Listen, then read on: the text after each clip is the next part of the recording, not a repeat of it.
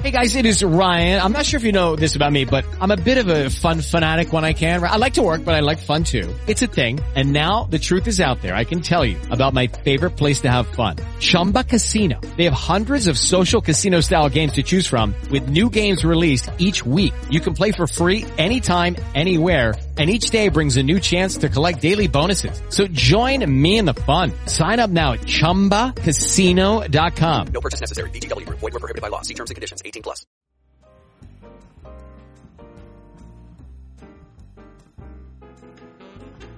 Hey, all my geek and geekettes out there in geekdom. Welcome to a special episode of Geek Soul Brother and the Nerdy Venoms. I was so thankful and honored that I had on the show 5 great ladies of podcasting, and I'm actually calling this episode Badass Women of Podcasting. We had Dee from Nerdgasm Noir Network, Jamie, creator of Black Girl Nerds, Tatiana King-Jones, Grand Duchess of Tech, who's also on Fan Bros, Lisa Bolakaja of Hilliard Guest Screenwriters Rant Room, and Llana of Blurs on Nerds. All wonderful ladies, all intelligent, funny, insightful, and with great voices in geekdom. And I was joined by JD, our very own, aka Twitterella. She was my co-host, jumped in there and asked a couple questions, so I really appreciate you, JD, for doing that. We talked about so many things. We talked about how they got started, how their voices are heard in the nerd community and at the world at large. Difficulties of becoming press at Comic-Cons and so forth, and how fandom is changing through the voice of diversity, their collective voices adding to that diversity. Thanks for everybody in the chat also, for Bison joining us, Natty Willie of the Nerd Element, Lauren, Lady Geek 40, and several others that were in the chat. Really appreciate you all being there. If you want to find out where these ladies actually do their podcasting on the internet, just listen to the show. Everybody gives out their websites and where they are on iTunes and Stitcher and so forth. And you can find them all on social networks also. And of course you can find myself, Geek Soul Brother, at geeksoulbrother.com. I'll be posting up the podcast. And you can find me on all social networks, Facebook, Twitter, Google+. You can email me with any questions, geeksoulbrother@gmail.com. And, hey, sit back, relax, enjoy the show. These ladies were great, and again, I was honored to have them on my podcast, so I appreciate it, and I hope you do too. Talk to you guys later. Hope you enjoy. Peace. Wait, everyone can hear me though, right? Yes. Yeah. Yep. Oh, okay. Yeah, it's all cool. All right, let's get started. Hey, everybody out there in geekdom. I'm Geek Soul Brother, and tonight I have one of my nerdy venoms with me, but I also have some awesome ladies of podcasting. I have some guests on here that run their own shows, do their own podcasts, whether they do it alone or with their partners in crime, or you know, whether it's a collection of them or just a couple. I found them to be incredible ladies who voice great opinions in geekdom, are entertaining, or funny, or insightful, intelligent. And I'm going to start off introducing them. I'm going to start off with Jamie of Black Girl Nerds. All right, now. Go ahead, Jamie. Hey, everybody.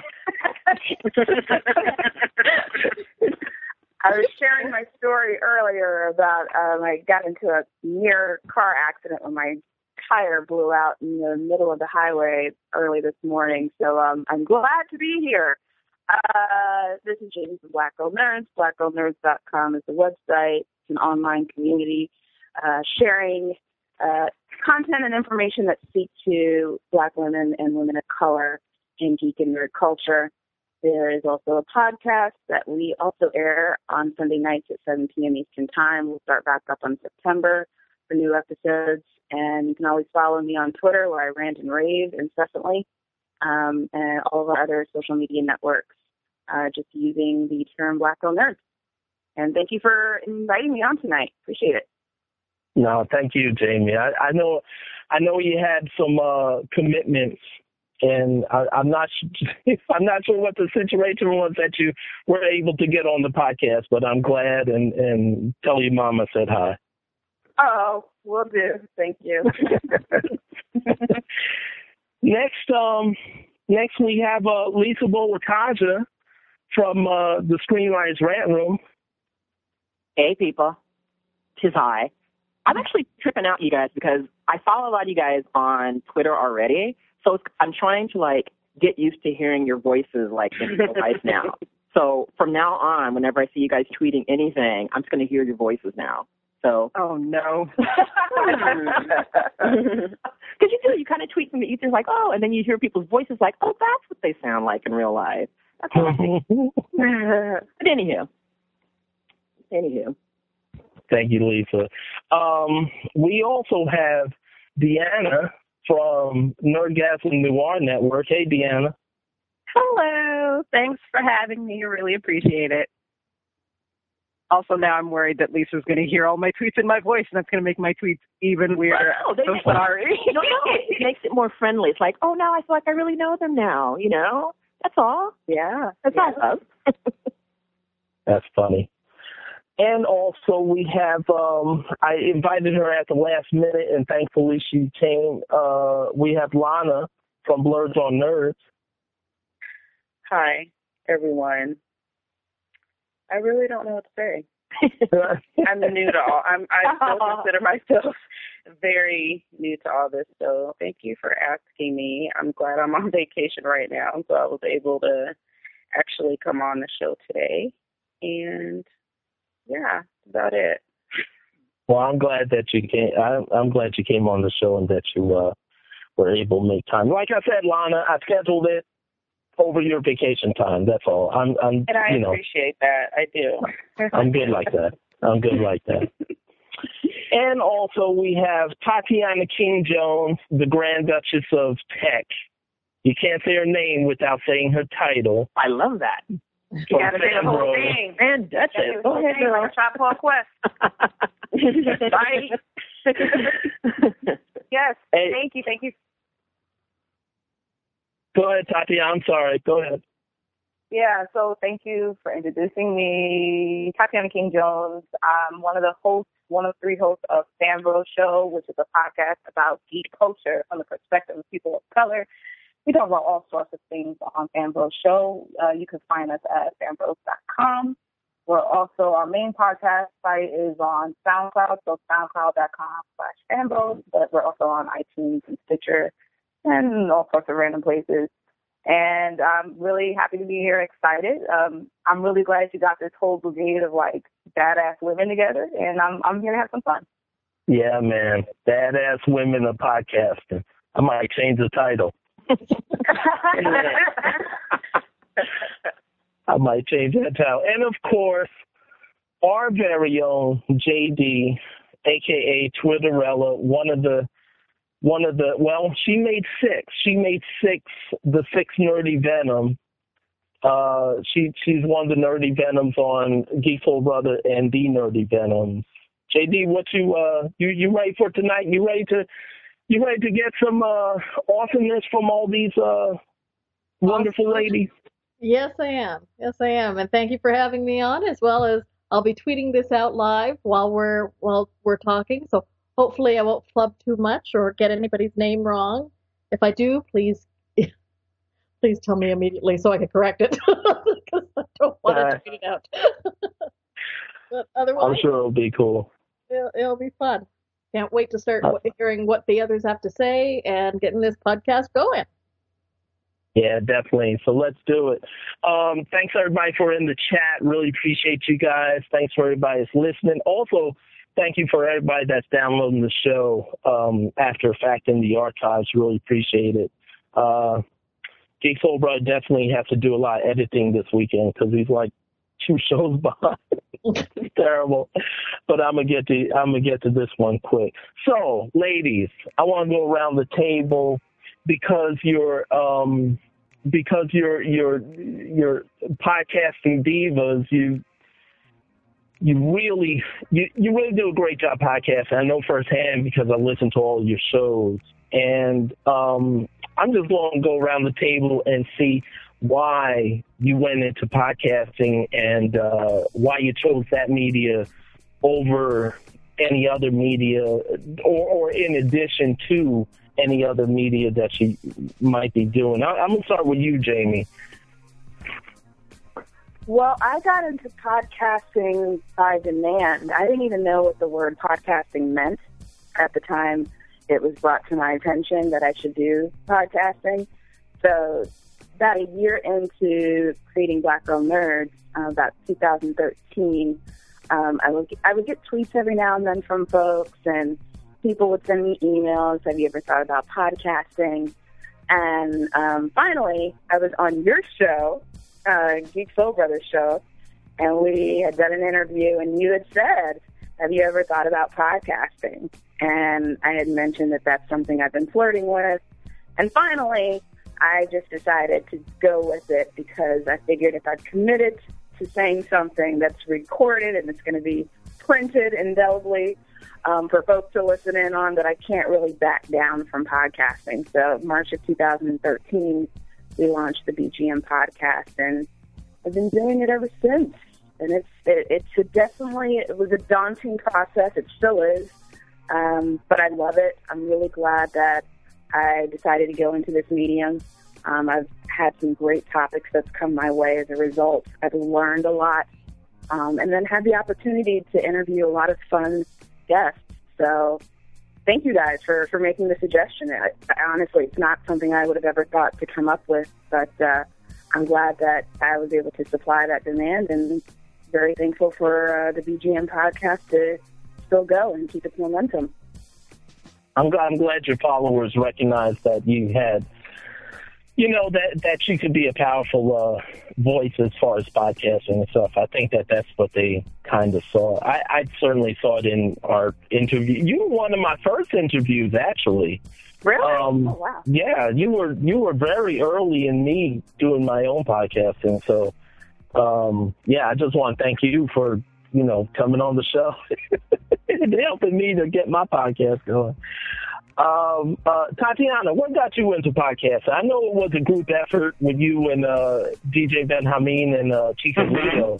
Mm-hmm. But what personally, what made you say yes to podcasting and to jump in with them?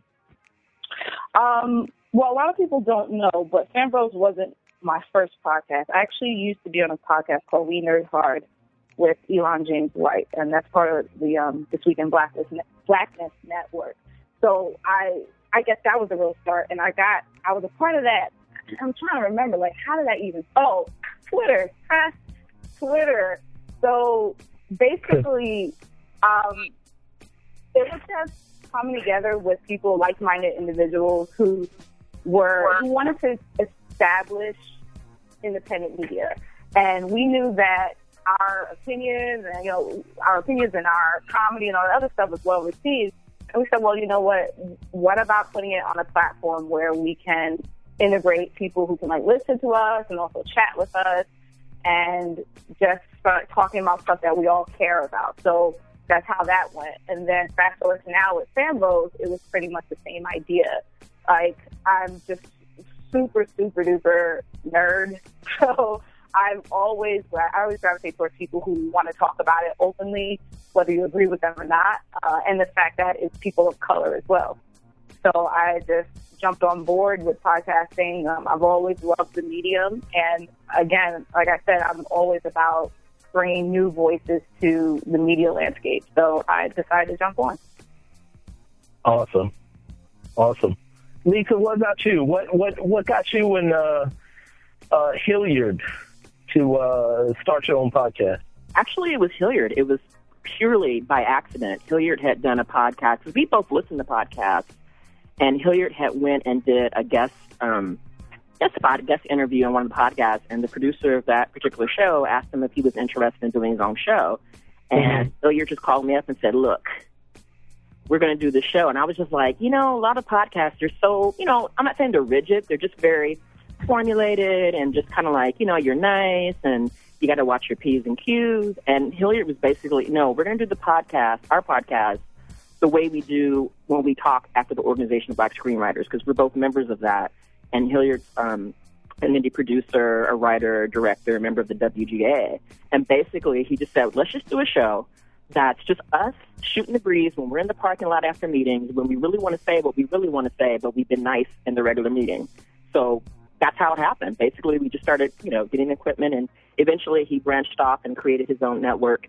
And, a lot of the producers and people that we know around in Hollywood just come on in and just talk, and it's unfiltered. And that was the main and only reason why I decided to do a podcast, because it was like, if I couldn't be myself unfiltered, then it was not even the point for me to even do it. So that's basically how we got started, and we've grown really fast. And people seem to enjoy it because it's not, it's for grown folk. Screenwriting, if you really want to know screenwriting and just really talk real talk, that's our show. That's awesome. Yeah, you guys have been growing real fast. You put out that great information on screenwriting. I think that's part of the reason why people gravitate towards it. Definitely. Well, it's really difficult because so many people are trying to get into screenwriting, and it's like, we're coming from the ground up, like this is the real deal, and so that's always what we want to try to put out there. Not this no job, like, oh, I made it in Hollywood. It's like, no, people, you have to put in work, and we really want to focus on the craft. Right. No, great podcast, DeAnna. Your podcast is pretty unique. You got 5 ladies of color. Mm-hmm. Or around that. You got I love pretty that much podcast, by the way. So I love those girls. Yeah, they're awesome. All of you are awesome. All of them are awesome. DeAnna, what personally, I know it was a group effort, obviously, but what personally got you to start or to join Nerdgasm Noir, and what made you host? Like, you're the host of it. Well, I've been a podcast listener for a long time. Like, I used to have a really long commute to work. So at first I was buying my time listening to music, and then I got tired of hearing the same songs over and over again, so I started listening to podcasts. And actually, it was Melissa's idea to start the podcast. She had come up to me, like, in 2009 and was like, let's start a podcast about nerdy stuff, because we listened to The Nerdist and all of that, and it was fun to listen to. But at the same time, the only time you ever heard, like, black people's interest in nerd things was when they had a black guest on. And then every other time it was kind of like, yeah, this doesn't interest me in the same way that it interests you. So this is getting kind of weird. So she came up to me in like 2009 and said she wanted to start a podcast, and then she didn't say anything about it for a year. And then, which is very Melissa. And then like in 2010, like, JP and Kia actually, like, she had mentioned it to them too, and they just kept bothering her, and finally she was like, okay. So she sent me a message on AIM, it's that long ago, and she was like, hey, I still like the podcast idea. Me, you, Kia, JP, Jamie, let's go. And so we started it, and it's been pretty fun ever since. It started off with us rotating the hosting job, and then everybody else was like, hey, I think one day Melissa was like, I'm not feeling up to it, could you host? And then the next week JP was like, I'm not up to it either, could you host? And then after that it was just me. I was like, all right, I guess it's my job now. Can I jump in here real quick, Dana? Because I'm just letting y'all know right now, for the Nerdgasm Noir crew, you've never had a podcast experience until you've seen these ladies do a podcast live. Because we put them at WisCon, and I was blown away it was the most fun I've ever had listening and also participating in a podcast, just being an audience. It was amazing. So, yeah, that was hoo. And I won some prizes, y'all. I won some prizes for them. She won all the music prizes. She knew all the music answers. It was great. And that's what a nerd does, girl. That's what a nerd does. You know your stuff and you get stuff.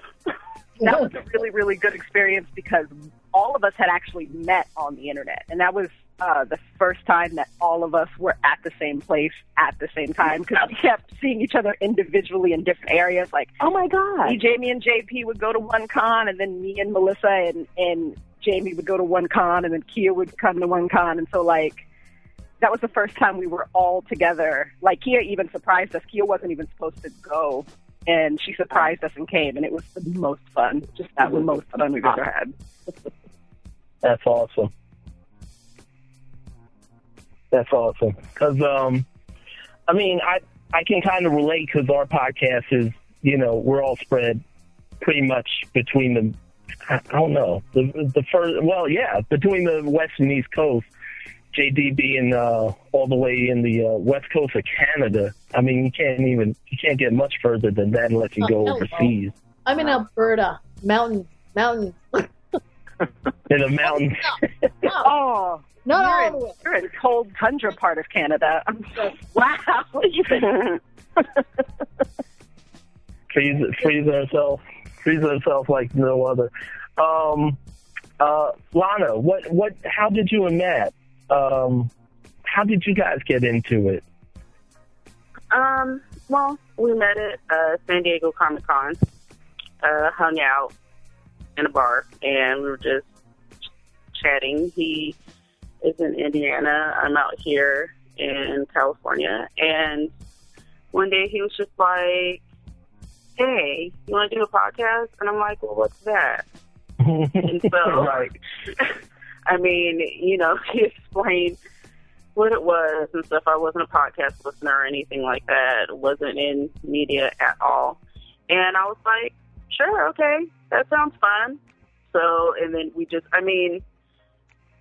when I say we went into it knowing nothing, I mean, we absolutely didn't know anything, had to research.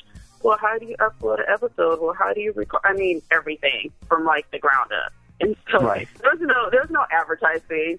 Like, we were so happy that we just got episode 1 up. We were like, oh my gosh, like 5 people listen to us. Mm-hmm. And we were so happy. And it was awesome. And so from then on, it just kind of turned into something a bit bigger now. But it's something that we do for fun more than anything else. And right. we just decided that we're going to do this for as long as it's fun. And then when it's not fun, we won't do it anymore. And it's, it's for entertainment. If people listen to the show, we stay pretty light, although sometimes one or both of us can get on our soapbox and rant pretty heavily, depending on how passionate we are on a certain subject. That's what podcasts are for. Oh, yeah, that's when it's the most fun. And we basically our phone conversations, and when we have some of our friends on, those are conversations you would hear if you listened in on the phone. That's how we talk all the time. So that's what it is. And, now he does Twitter mostly. I'm not one for social media too much. I like to read a lot of social media. I like to read Twitter. I don't tweet a lot. And that's about it, I guess. I mean, it's just something fun that we do. There's conversations about should we take it further? Should we try and do X, Y, Z? But it's hard. This isn't my main avenue. It's hard working full time and then trying to fit this in. Although it would be nice to do this for a long time. And then also with a couple of other friends, we started the Nerd Element. So that's like entertainment website, and then we have a host of podcasts on there by a bunch of other people. So shout out to Natty Willie and I know. Hey, girl. And Kimberly and shout out to them at the Nerd Element. That's awesome. You know what's beautiful is that you all came, and all of us came to podcasting in different ways. Some of us were listening to it and got attracted. Some of us had friends, and it's amazing that you could discover a media and just not know about it and then just dive in and love it, and it is, like you say, Llana, it has to be a labor of love, because it's certainly, you certainly can't do it without some care and appreciation about podcasting, definitely. Mm-hmm. So I'm gonna go around. You guys can jump in. I'm not gonna call out names, but I wanted to know. My next question was, how do you think you as podcasters, how do you think you ladies are touching your audience and affecting your audience, especially women of color, and even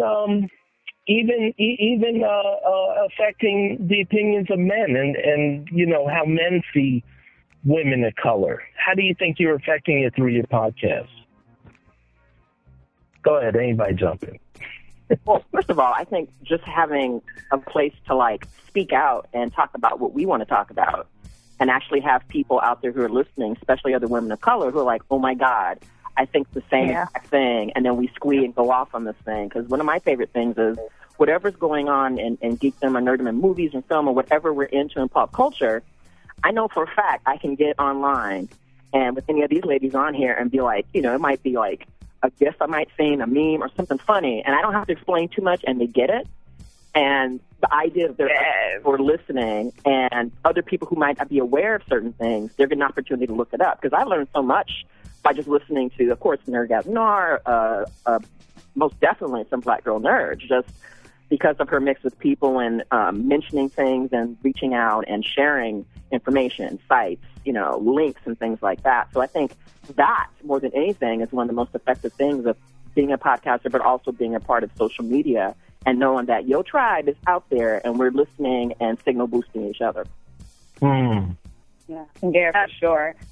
That's definitely true, yeah. Because I know, look. Y'all know when that thing happened with the Flash, when they cast our new boy. Oh my God! Girl.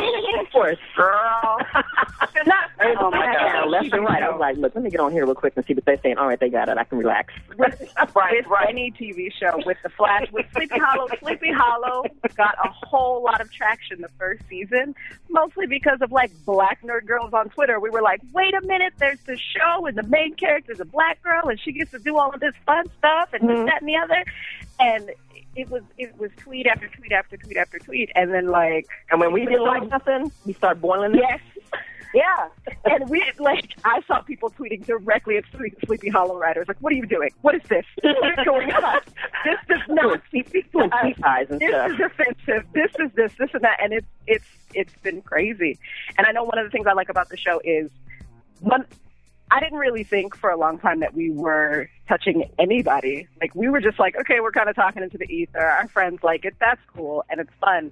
And like, it was like that for a couple of years, and then all of a sudden we started getting people tweeting at us and we started getting emails, and we went to WizCon, and like, I remember the first WizCon we went to, Lisa was like, I know you guys, I listen to your podcast, I love you guys. And we were like, what? Listen to us? Wait a minute.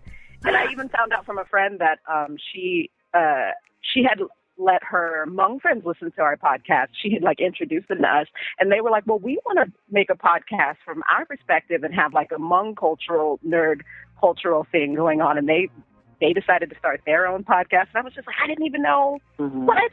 I didn't even know that you know, people listen. And now to find out that people listen and like, it makes them feel comfortable and at home, it's just amazing. Yeah. Jamie, what were you saying too? Oh, no, I was just going to jump in about the Sleepy Hollow stuff. I mean, these guys are paying attention to what we're saying. You know, whether we like the show, which, of course, in season 1, everybody was super supportive. I was live tweeting it, and then the Sleepy Hollow account followed BGN on Twitter and would live tweet with us. But then season 2 happened, and we were very disappointed. And I am one of those folks, and you guys know when I'm ranting and raving, I am very opinionated with my opinions on various things. And if something does not sit well with me, I will call it out. So I didn't like the fact that Abby Mill's character was being sidelined and that Katrina was basically the protagonist of the show. And then, you know, I would tweet to the Sleepy Hollow account. I don't care if they follow me on Twitter. If I don't like what's going on, I'm going to say it. And then I think that they were eventually starting to pay attention, and towards the middle of this past summer break, when they announced the new season coming, they used one of the Sleepy Hollow hashtags that we use when we live tweet, which is Sleepy Hollow right now. And I thought that was cool. Yeah, so these folks are paying attention to what we say, and our voices have definitely, you know, some meaning, some substance to the conversation, whether we're talking about topics in pop culture and media, or if we're talking about really serious topics that affect marginalized people and people of color. And I think that that's important that we have these voices in areas of podcasting and social media, because before we really didn't have a conduit to share our voice and our opinions about things. And I'm glad that we now have these kind of networks to where we can finally amplify our voice. And guess what? Folks are paying attention. Let's just get something straight. Jamie, a.k.a. Black Girl Nerds, and her army of followers, right? Army, oh dear. Army of followers. I'm looking at your numbers, girl. I'm looking at your numbers. Her paladin. Yes. Listen, this all started. Sleepy Hollow wouldn't even exist if Jamie wasn't on that scandal hashtag. Oh. Sleepy Hollow wouldn't even exist. No, I'm serious, because I'm looking at TV now, right? Jamie, I know you're humble. I'm looking at TV now. You and all the Black Girl Nerds, all the ladies here, and all the ladies out there in geekdom, women of color, were tweeting scandal. The tweets were going so fast you couldn't even read them. Right? Oh my God! Trying. What are we gonna do? What are we gonna do now that Sleepy Hollow and Scandal are gonna be airing at the same time? No, but you got because of Twitter and because of Black Girl Nerds and all the others. How to Get Away with Murder started. Sleepy Hollow started. They got Minority Report with Megan Good. Megan, oh my goodness, good. She's on there. You got on Sci-Fi Channel, you got 3 women of color as the lead, kind of like the leaders of these sci-fi fantasy groups. Was it Zombie Nation, Dark Matter, Killjoys? All women of color. All women of color. You got another show coming on ABC. I forgot her name, but she's supposed to be some type of weapons trades dealer or something like that. You got that coming on ABC. You got other shows that they tried with women of color. I'm telling you, it was no coincidence that the Nielsen ratings started looking at Twitter at the same time that Black Girl Nerds and all of the women of color that were, tweeting scandal, that the networks decided, hey, we may have something here. Let's keep going with it. Taraji P. Henson. Yeah. Right? Empire and Person of Interest. Empire, yo. I'm just saying the voices on Twitter and you guys are right. The voices in the podcast are like the next step. If these writers and producers are smart, they'll be listening to everybody's shows and getting ideas of stuff. But I also think a casting too, because I know that when Black Girl Nerds, I know Jamie, when you do the hashtags, when we talk about we have our British boos, our Asian boos, and we talk about men of color that we think are wonderful and are gorgeous and should be seen more, and those tags blow up so quickly. And so many people jump in it. And then a lot of people are like, oh, my God, who's this person? Never heard of this person before. Who's this person? And you realize that, if Hollywood was smart, if the comics industry was smart, they would really start paying attention to what women and, women of color, what we really want to see. Because I don't know, did you guys see that with the Variety and a couple of articles that come out that was talking about how, a lack of diversity and how some of these movies, you got the same people that look exactly the same that are shown. Same. And when I'm seeing these hashtags, about these Asian boos, all these different people, and we're all squeeing out on that, I think it's something that they really are starting to look at. And if you notice, we're starting to get all that pushback. It's like, what about us white guys? I mean, y'all fine too. Talk about it too. But you're everywhere. What do you mean, what about you white guys?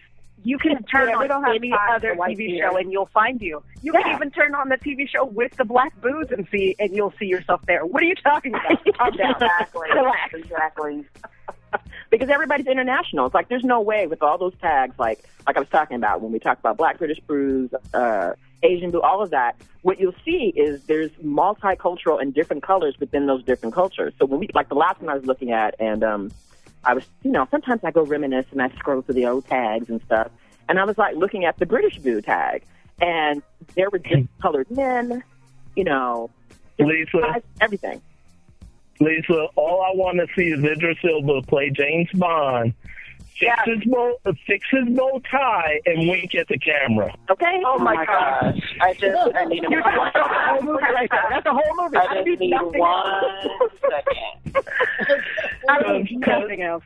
Yeah. That tweet when Jamie tweeted Idris talking, and Idris was like, I don't know what he said, but it was the bow tie incident, yo. That was funny. Oh my God. That was. I passed out for her. First accents in the world. I'm sorry for you listeners. Maybe one day you'll get the story. So I'll move on. Tatiana, I just want to get perspective because you podcast with dudes, right? You podcast with bros, and they're fan bros, and the show's called Fan Bros, and you explained several times how you're okay with that. But how do you think you, in the position you're in on the show, how do you think you affect the ladies out there, the women of color, and especially the men, being that it's on the surface it's Fan Bros, but obviously you make a great impact on the show. How do you think you affect both genders? Both genders. Well, with Fan Bros, the reason why I was okay with it because from Jump Street, from the day I joined and learned about it, they made it, and not just me, but like Ben Amin, Chico Leo, the whole crew made it very clear that they saw this as a gender agnostic title. So I know everyone's used to saying, oh, bro this and bro that, but we wanted to move away from that. And also because I personally saw it as kind of a riff off of Super Mario Brothers. You know, when you play Super Mario Bros. 2, there's all sorts of characters. There's the men, but then you have Tofu, whatever French that is. Then you have like a mushroom guy. So like the whole point was that it didn't even matter what gender you were or what species you were. It's just everyone's all together and we all have an opinion. Fan Bros actually started with 2 women. A lot of people know that as well. Jamie Rigetti, shout out to her. Like, she's dope. She started the podcast with us very early on. Unfortunately, she had other stuff going on, so she had to leave. But being the last woman standing, if you will, that it's good for me because I feel like I'm a great point of balance for all of them. Whether it's them looking at things we're talking about in a too manly point of view, if you will, like if they're not really thinking of the whole picture, if anything, like if I'm able to be there and be the checks and balances for the show, if you want to call me that. When guests come on, whether they're men or women, if someone says something that's out of line, even if we all don't agree with it or we do agree with it, I'm pretty much the one that's like, hey, let's think about this for a minute. Let's really dive into what's being said here and let's analyze this and move on. So I think I'm the only woman on the show, but I think that the men on the show don't come at me as if, oh, she's a woman. Like I am one of their hosts. I'm one of the hosts with the team. I'm on equal footing, equal ground. Absolutely. There's never a time when people are like, oh, well, let's see what the woman thinks and let's see what all the stereotypical women stuff is going to come out of her mouth, because it's just not true. And like I said, thankfully, my team has never felt that way. And then that being said, when we do have women come on the show as guests, they see, if there's something that is just patently for women or about Black women, they're really happy to see me there because then they have that ally that's in the room with them as well. Right.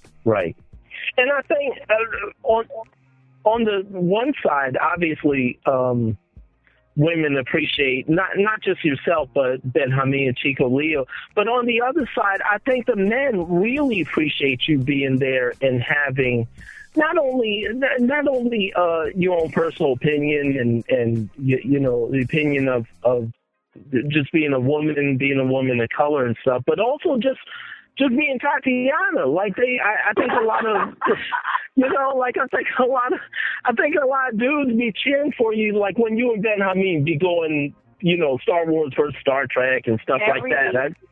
Every week. And Ben Hamid, I'm coming at you. You be throwing down the gauntlet, talking about people come at you on Twitter. I will come at you for Star Trek. Don't worry about that. Oh, I mean, I don't know. No, wait. We need to clarify some things here. Yes. It's not that show. It's not that show. Answer carefully. It's not that show. We got to do that another time, or we're going to get into all kinds of debates and just use our time up and stuff. Lana, I mean, you guys have been doing your thing, but definitely you've been, I think you've been affecting women of color, especially when you join in, not just through a podcast, but through YouTube and stuff with Nerdgasm. Not Nerdgasm, I'm sorry, with Nerd Element. Yeah. Do you feel that way? Do you feel like you add something to women of color out there, that you encourage them to kind of express their nerd and be comfortable with themselves? I do. I mean, I think just by doing this, we're breaking a lot of stereotypes out there. We have a pretty diverse group that we work with as a whole. I know, for me, this is something that happened. It was like a family friend, and we were talking about, the Hunger Games trilogy or something, and she was much younger, teenage years, and I was like, oh yeah, I read that.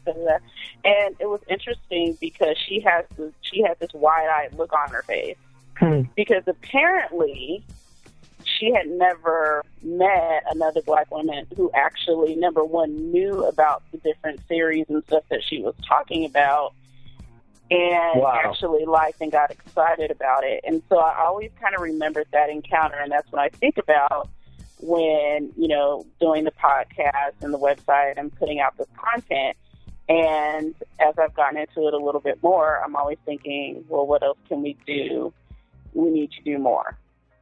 Right. And that encounter really saved my head. Even my goddaughter, it's really cute. She's young, like in the first grade, and we're going to ask Auntie about this. We're going to ask her about, X-Men and this convention, and is this one okay to take her to? And, so just stuff like that, just, really on a personal level, friends and family, and a couple of strangers that we met that actually recognize who we are.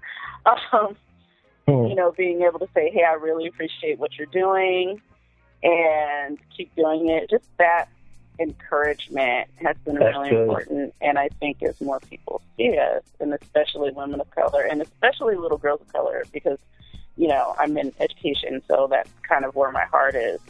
I want them to know that it's okay to like all of this, and it's okay to like the gaming and the comics and the sports and everything else that you're not supposed to really be into, and be fine with it. Right. You bring up a good point. I'm gonna throw that out there to all of you ladies. What do you think could be done more with your podcast, or just with your brands in general? What do you think could be done more to reach young ladies out there that kind of feel like they're, different, or, that they don't quite fit in the general, what they see as the general scheme of things, or just, they're just nerds. They're just nerds. They know they're nerds, but they would love to see. Let me ask this real quick. How many of you see on Twitter on the regular some black woman, some woman of color say, oh my God, I never knew other black women liked Doctor Who or liked anime or whatever. All the time. All the you time. guys can see, because I raised my hand as if y'all can see me. I do see you. I do see you. Yeah. Go ahead. So, brother, if you don't mind, I'd like to answer this one because please, later please, in JD. the game than most of the others on this podcast. It was nice to find out that there were women of color that actually liked cars, as well as comic books, as well as cartoons or animes or movies that I was also interested in. Because it was hard to talk to people normally who looked at me and went, "Do you like that stuff, really?" Like, I don't look like a nerd, so thus, obviously, they thought I wasn't a nerd. So when I talk about this stuff, they'd look at me with this big blank look on their face, like, "Oh my God, that's coming out of your mouth." Those words shouldn't be coming out of your mouth, but they do. So finding out that there was not just one or two, but thousands, probably millions of women out there, like me, understanding that there are other women like us out there wanting to connect on this level. Millions. About stuff. And I'm saying millions because, of course, I'm of mixed race. A few of the women on this podcast are of mixed race. So we know it's not just the one half, it's both halves that we're talking about. We're talking about all those women that are feeling, even if mixed race, black, white, Asian, Hispanic, you name it, internationally, they're feeling that they can connect as being a woman that likes nerd stuff, not just a woman of color that likes nerd stuff. So it's been awesome. And I thank you for letting me get on to GSP Podcast. But me? Me, you snuck on here. I didn't say yes. You just broke down the door and said, "I'm here, and I'm joining, and I'm a nerdy man." That's how she did it. All right, I want to get to Jamie's. I want to get to Jamie's question of and Lisa's question too. I want to get Jamie's question about representation. Jamie, you went to San Diego Comic-Con, I believe, for the first time, right? Yes. And other ladies here have gone. Lisa, I know you be going because you live there. I'm from San Diego, so yeah, that's the norm. Llana, I know you be going because you be throwing down the manual. You and Matt be throwing down the manual of how to go to a Comic-Con. I be listening to that podcast, taking notes. We just try to be helpful. You do a great job. I would, y'all need to write a little ebook or something. Yeah, I would have liked that for real. So Jamie, one of the things that you wanted to discuss was the representation of women of color, especially as press and during the panels. What did you want to, what did you want to talk about? And of course, ladies, give your input. Yeah, please give your input because, I was a first-timer, so I don't know how it's been in years past, but I just noticed it's still a very white convention. There's a lot of gatekeeping I've come across with respect to the panel part of San Diego Comic-Con. I was with Regine Sawyer, who, she's the one that helped me get into it, by the way. I didn't have a press pass. I had a professional badge. And she's been going to Comic-Con for the last 8 years. Regine Sawyer is the founder of Lock It Down Productions. She's got several comics under her belt. She owns her own publication company. She's done tons of stuff in the New York area and also been a panelist at New York Comic-Con. So she's been in the comics industry for a minute. Love Regine. Love Regine. Yeah, and Regine Sawyer cannot get a panel at Comic-Con, which is ridiculous. Yeah. Meanwhile, you see a bunch of, white dude bros who have a podcast with 300 followers, and somehow they're able to get panels. And then also, there were folks that were press that also were just bloggers with very small outlets. And look, I'm not saying I'm all that, but they had a lot less social media clout and really didn't have a whole lot of reach compared to what VGN has, and yet they have press credentials and they were able to get into any event that they wanted. I bet you they're not creating TV shows. No. I mean, these are with their followers. No, they just happen to, have the right color skin and happen to be the right gender, and we're able to get into these events. And it's so disconcerting to me that there are women out there, and especially black women like Regine Sawyer, who can't get a panel at Comic-Con and has been there for 8 years as an industry professional. So, I just wanted to talk about that because she's not the only one. There are several women that I didn't even know who have been publishing comics, who have been writing comics, doing artwork. And I'm not talking about indie stuff. I'm talking about they've worked at Marvel, they've worked at DC. And this is for years, like 10, 15, 20 years. And you would not know their name because they just haven't been leveraged the same way that the guys do. And some of them elect to be silent because they rather just focus on job security and being a workhorse and, getting that check and just not trying to make any noise by putting themselves out there. Mm-hmm. And I definitely respect that as well. But I felt guilty. I know that's a weird phrase to say or a weird word to use, but I felt guilty that I didn't know that there were so many black women and women of color out there that have worked in comics for a long time and that have been working diligently with these large comic distributors. And I have not been able to get a hold of them or reach them or, be able to at least have them as a guest on a podcast or something.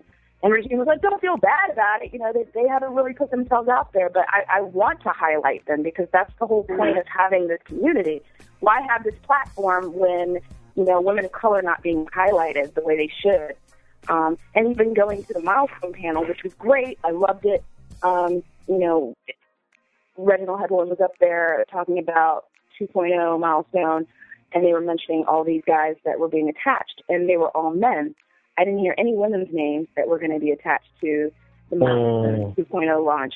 So this is just some of the concerns that I've had as of late, and I've just been working recently to change that by featuring more comics by independent artists, more comics written by women, more comics that are featuring women of color, because I feel like I need to push that more on my side of things. And, I think it's really important that we are represented as press. Someone who DM'd me on Twitter in confidence, who is a very well-known person in the press industry, says that they are the only black person there at Comic-Con, that they don't see any black press people. And when they saw my tweets about, being pressed, he was just like, way to go on that, because we need more of you here. Like, I don't want to be the only one, which is ridiculous that there's someone saying that they're the only black person that's being represented at press at Comic-Con. That's ridiculous. It's supposed to be the international, one of the biggest. And I stopped going for the last 2 years because, one, once you've done it enough times, it's kind of, you're kind of over it. But I like going on Saturdays to go look at the costumes and stuff like that. But what was frustrating, like what everyone is saying here, is, you go in there and like the only like major panel thing that they have is like the black panel. And that room gets filled up and overflow like crazy. So I know there's an audience for stuff, but why is it that we're just getting that one panel or whatever special panel that was coming up? A couple of years ago when Reggie Hedlund was working with BET, I know they used to have the black panel, and then right after that they'd have like the BET panel, So there were like two panels, and it was like, oh my gosh, everybody's trying to cram in to go see there. But when you walk around every place else, these gatekeepers are not playing, It's like you could have, a lot of influence and impact and really talk about really great stuff that they need to be hearing, but they're really just focused on the same old, and it gets really disheartening. It's boring, honestly. But I've only been Jamie. That's trying to get a campaign to get you to get that press credential, so we can create new panels and get you in there, so we can get more voices. I'm so great, like the people from Racialicious and a lot of the people who are actually at Comic-Con who are tweeting. I mean, a lot of literally the last 2 years, I've been like virtually attending Comic-Con just by listening to everybody and reading tweets. You know, like, oh, what's Jamie and them doing? Oh, Jamie's about to do this. Oh, what's Rachel Lisha doing? Oh, they're doing this. So I was kind of being able to, you know, kind of be there a little bit, but I don't know. It's just, I don't know. It just, you just get so tired of just always being overlooked all the time. I have actually applied for press credentials for the last 3 years. So I just want to put that out there because I got a little bit of pushback on Twitter from people that were like, "Whoa, you think you can just tweet that you want to be, you want to have press credentials, and then that will get you press credentials?" It's not like I just showed up and figured, "Oh, I should get them." Right. I've been applying, and I've not heard anything from Comic-Con. I never even got a rejection email saying that, you know, what? Over capacity. Yeah, I've never heard it. Wow, so, that's rude. So that's why I did the social media campaign, because I'm like, okay, well, if they're not corresponding with me through email, maybe I can use social media, and then they could pay attention that way, and then maybe next time when the press credentials come up, I can be like, hey, look, I said this on Twitter, like, give me an opportunity, give me a chance. And with respect to the diversity panel, one of the things that I also noticed was they were pegging a lot of the diversity panels, like the Black panel, and they had another diversity panel scheduled at the same time. So you could only choose one or the other, which I thought was very bizarre. So that was another issue that I thought was But that also odd. the issue is, why are we always just on diversity panels? Why aren't we on the regular panels like everybody else? Exactly. You know, Yeah, diversity panels are great, but, you know, I know a lot of stuff that y'all need to know I know. And you're not going to have to, like, ghettoize me in this one little section, like, oh, come see the little black peoples and colored folks over here in this little room. right. No, we need big panels. You know? Yeah, That reminds me, because the same thing happens, not just with San Diego Comic-Con, but even in New York. This is Tatiana, and I haven't been to San Diego, but New York, we kind of see the same thing, but in a different manner. So we may see more of these types of panels where it's more people of color on it, but it's literally the same pattern. It's either relegated to being a quote-unquote diversity panel, or they set it up so it's in a really small room and then everyone is like standing up, or they set it up at a time where it's very inconvenient for everyone, or people are trying to leave. And it's just like, oh yeah, my panel's at 9 o'clock at night, and it's just like, well, I've been here for 10 hours, so I don't know. I was like, right.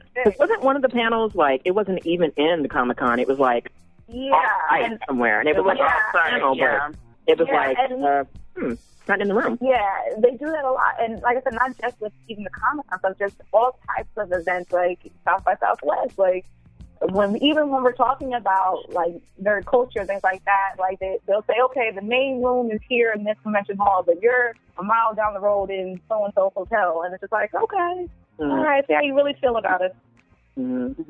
I just want to jump in a little bit and say something about Comic-Con, because I do know somebody who was given a panel, and we had a long conversation, and he's relatively new, and it absolutely is who you know. It doesn't really. And after finding this out, I was really pretty surprised that, number one, there was a panel, and he was able to get it after what I consider to be kind of a short amount of time doing what he's doing. And, it's lunch with so-and-so, and it's this and there's definitely a network. And there's, it's who you know. It's not necessarily what you're doing. So I know a couple of people who have gotten press, and it's pretty interesting how that process goes. Yeah, I believe. Again, shout out to Regine Sawyer, because she's created her own panel that she basically submits to all the conventions and meetups and group events that are mostly on the East Coast, but now she's going all over the country. I'm pretty sure that she's going to generate enough buzz to have one at Comic-Con one day. Jamie, you're right. She should have had a panel a long time ago, because she's so she's just in the fight. She's in the forefront of the fight of having women of color represented. But she has a panel that she features as much as she can, women of color in comics. Do you guys think that that's the thing? Do you think her strategy of creating a specific panel and just promoting it and getting it into little conventions at least, do you think that's a good strategy, or just attack like San Diego and just eventually get in there, like bust the doors down? Not literally, but although I would love to see that. I would love to see just thousands of black women literally bust the door down. Right into the street right here in San Diego. Right now. I would love it. Right now. I would love it. I will show up like 300. Mm-hmm. Literally dressed like 300. I was going to say, do we have to wear the costumes? Because I'm a little... And not female 300. I mean like the Roman soldier 300s, but all black women just showing up with shields and... laptops. Laptops, yeah. You know? Yeah. Yeah. I mean, I really admire what Regine has done, and I want to be her when I grow up, because she's so diligent in making sure she gets things done. She doesn't just take rejection and go and absorbs it and goes, okay, well, I guess I won't be able to get a panel at Comic-Con. I'll forget about it and move on. She was like, okay, damn it. I'm going to go ahead and create my own panel across the street from Comic-Con. I'm going to book it at the library, and we're going to do the damn thing. And that's exactly what happened. On Sunday, we had a panel, and it was right across the street. And what was great about that panel was we were able to invite folks from the community that couldn't afford to get into Comic-Con to at least be able to have the experience. And what we did, we took a whole bunch of free swag from inside of the convention and brought it with us and gave it to all of these families and kids that really were comic fans and really wanted to know more about the industry and see women in comics doing their thing. So it was great to see Regine doing that. And now she's doing it all over the country. And I just admire that. Like, forget about just giving up and feeling defeated. Do your own thing. And a lot of folks are doing that, too. In lieu of trying to get a panel at Comic-Con, they're creating their own Comic-Cons outside of the four walls of that convention. But Jamie, we're supposed to be integrated. Why are you trying to segregate? We're supposed to be integrated. Why is it going to be black girl nerds? Why can't it be white boy nerds? What's wrong with you? You know, if I made white boy nerds, everybody called me racist, but it's okay for you to make black girl nerds. Wally is white. I don't understand. Why do they have a black? They had me on the panels in the first place. The other stuff with everybody else, this would not have been an issue. But you're exactly where I need to create my own thing, so don't get mad. Exactly. Also, like, weren't you saying before, if I can't be part of your stuff, I should create my own stuff? So when I create my own stuff, now all of a sudden I'm segregating. I'm going to need you to make up your mind on what you want. Exactly. Before you come to me with this. Exactly. So yeah, that seems to be a good strategy. Do you guys think that? You? Well, let me put it personally. Do you guys think that you would ever either start or become part of like starting a separate panel and kind of doing your own thing? And you know, are there some specific issues that you would love to cover at a panel? I'm going to jump in here. Yeah, go ahead. One of the things I like about going to the smaller cons, I haven't been to San Diego Comic-Con in a couple years, because it's, like everybody said, it's very, very not black girl friendly. So I've been actually doing a lot of smaller cons lately, and especially writing cons. And one of the great things about the smaller cons is a lot of them, because they're seeing all of these people on Twitter, and because you know, they have more people of color coming to their cons, they're actually trying to include more black women, other women of color, into their panels. So, like, WizCon has done an amazing job. That first WizCon that we went, the first WizCon that I went to, it wasn't very brown. We were still a little bit of an anomaly. But what happened was we went and we found our little group, and we hung out and we had fun. And then we were like, we should just start getting more people to come and making this a safer space for more people of color. And every time we come, we bring somebody else. Mm-hmm. And then a lot of times with those new people coming, they're like, oh, this is cool because, like, yeah, we've had these bad experiences, but there's this place where there's like a bubble that we have where we can, like, get away from that and just have Black nerd fun time. Right. So I'm going to invite my friends to Branding Society and have the People of Color dinner at WisCon. And everybody's in that room as a person of color, you know, and you're like, oh my God, everyone's here, and it keeps growing every year because each one brings somebody, you know. Mm-hmm.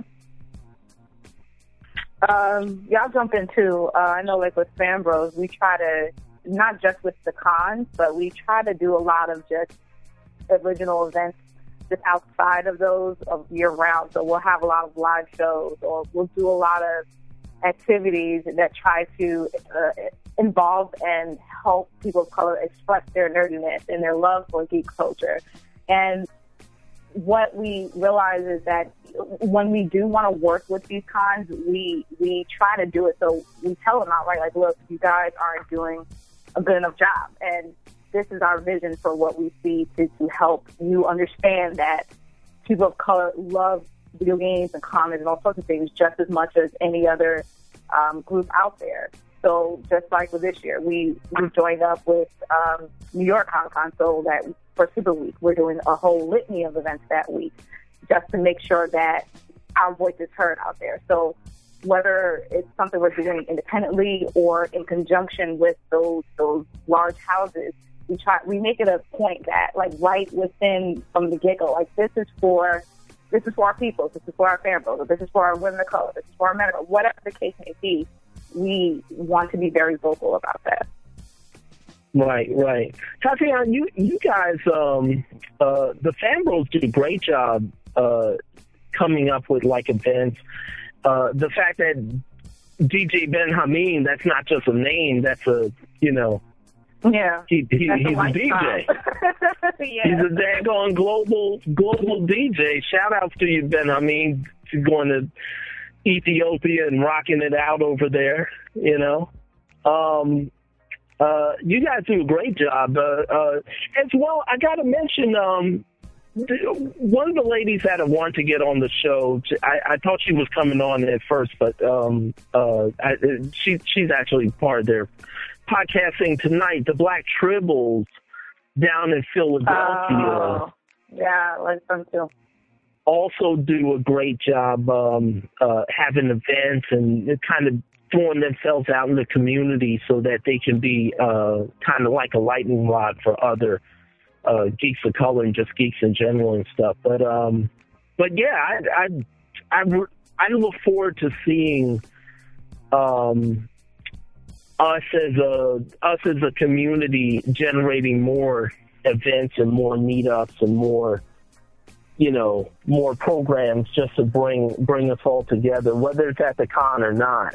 Which kind of brings me to my next point real quick. The question that Lisa wanted to talk about, basically the change in dynamics in fandom, how Black people and people of color are starting to have an impact and use social media. Like do you guys feel like we're on the horizon of something bigger as far as nerds of color? I mean, I hope so, personally. And just talking, when I was thinking of that question, was the idea, like, especially when, you know, Jamie, you guys do the 80s live tweet, or when there's Friday Night Horror, or Geek Soul Brother, when you do, you know, the Saturday Night Sci-Fi. Mm-hmm. I think it is making an impact, because when I look through those tags and I'm tweeting and live tweeting and doing all that fun stuff and just being nostalgic and geeking out and just having a lot of fun, there are lots of people who are not people of color who follow those things, are putting their input and having that experience. And I mean, just from the last, what's the last one we had was Fifth Element? And there were so many people who were on there, and the tweets were coming so fast. Or when we had, Jamie, when you guys did, I think you did it in conjunction with the Lost Boys, you know, and all these people were jumping there who weren't just people of color, you know. Right. And these people were realizing, oh my God, these guys are nerdy and fun just like us, and that audience is growing. So I think we have a huge impact, and I think we just need to recognize that. I think a lot of times we don't. I know DeAnna, you know, you're talking about how we don't promote our stuff or we just kind of think we're just throwing stuff out there. People are listening and watching and participating.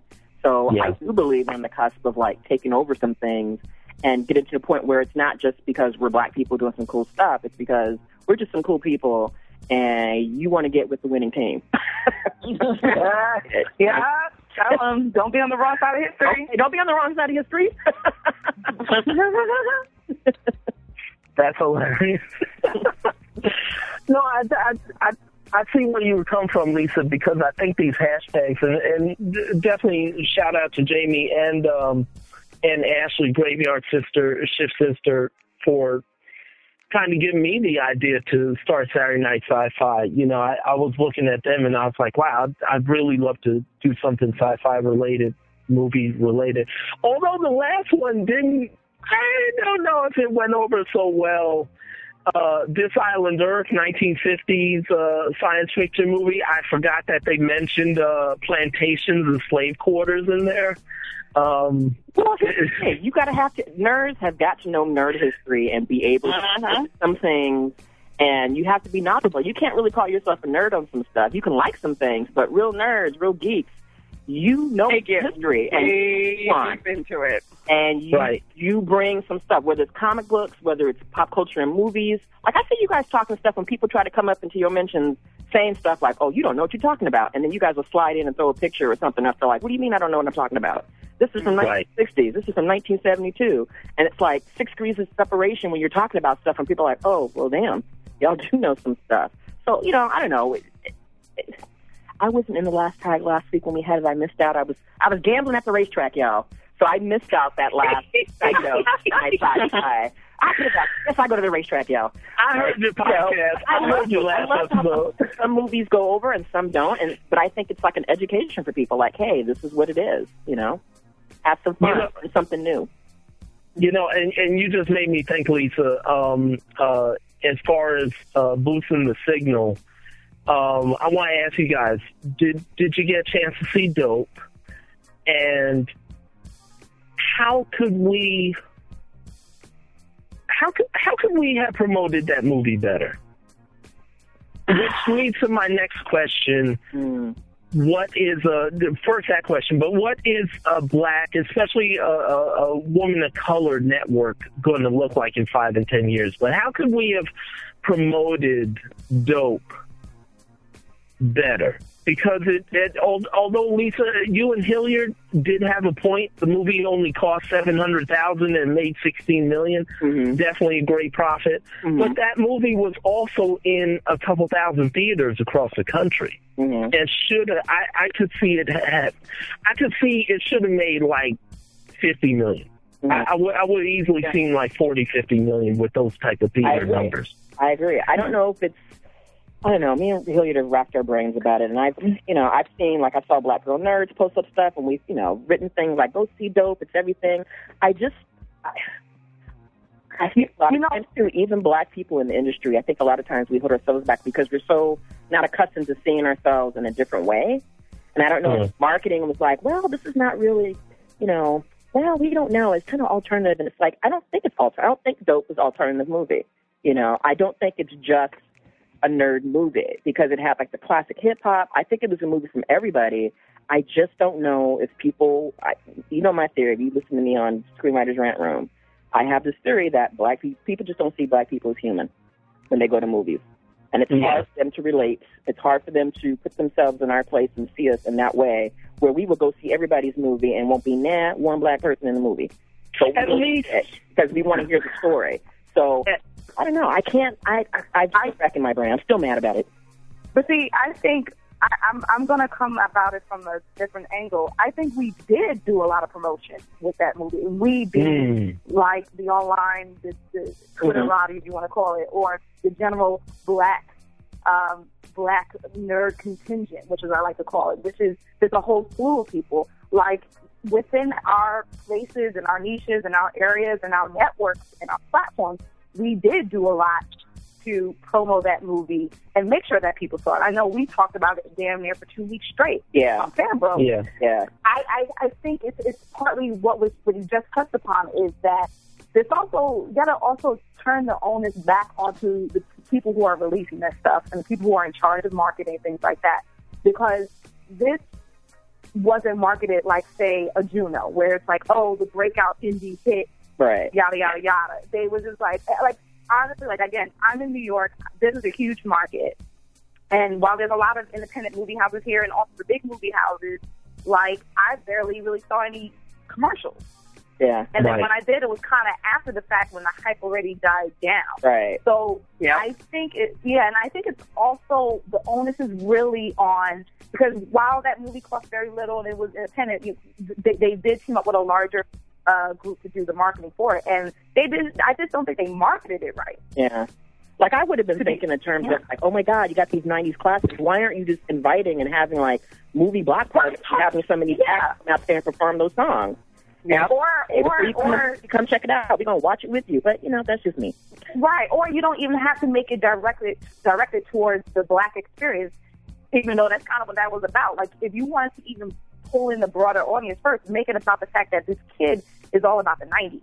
Yeah. And from every BuzzFeed post, every random Yahoo post, they talk about the 90s and have gifs about the 90s, all sorts of stuff, every other week. So it's just like this. It's so many converging points of interest in that movie that work for so many different people, regardless of your background, and regardless of your world of interest. There's one common line between that, and I think that they didn't do a good enough job of really showing that to the general audience of people. Like, hey, this is a kid that it's your typical growing up film, and it's a kid that loves the 90s. Yeah, it's definitely a coming of age film. Whatever, you know. Yeah, definitely a coming of age film. Right. And maybe it did what it was supposed to do, and it's going to be one of those underground classics. Sometimes that does. And we have to accept that. That happens to a lot of movies that didn't do so well when it first came out, and then all of a sudden it's like, oh my God, this is the classic. You know? I certainly think it's going to be an underground classic, but I do think that, like, these movie studios and these marketing companies instead of marketing something as a coming-of-age film, they market it as, oh, well, this is just a Black film. A Black film. And that's correct. Do that. Right. And that pisses me off. It's just because there's Black characters in the film doesn't make it a Black film. Like, even if it's majority Black. On the lights, and they were talking about Netflix and the even if it speaks to the Black experience, it's still a coming-of-age film. People who are going through that time or who went through that time can relate to certain aspects of it. Why do you think that they can't just because their characters are Black? That's ridiculous. Or they don't have people who look like us behind with the marketing and promotion to be able to tell them these things. Like, hey.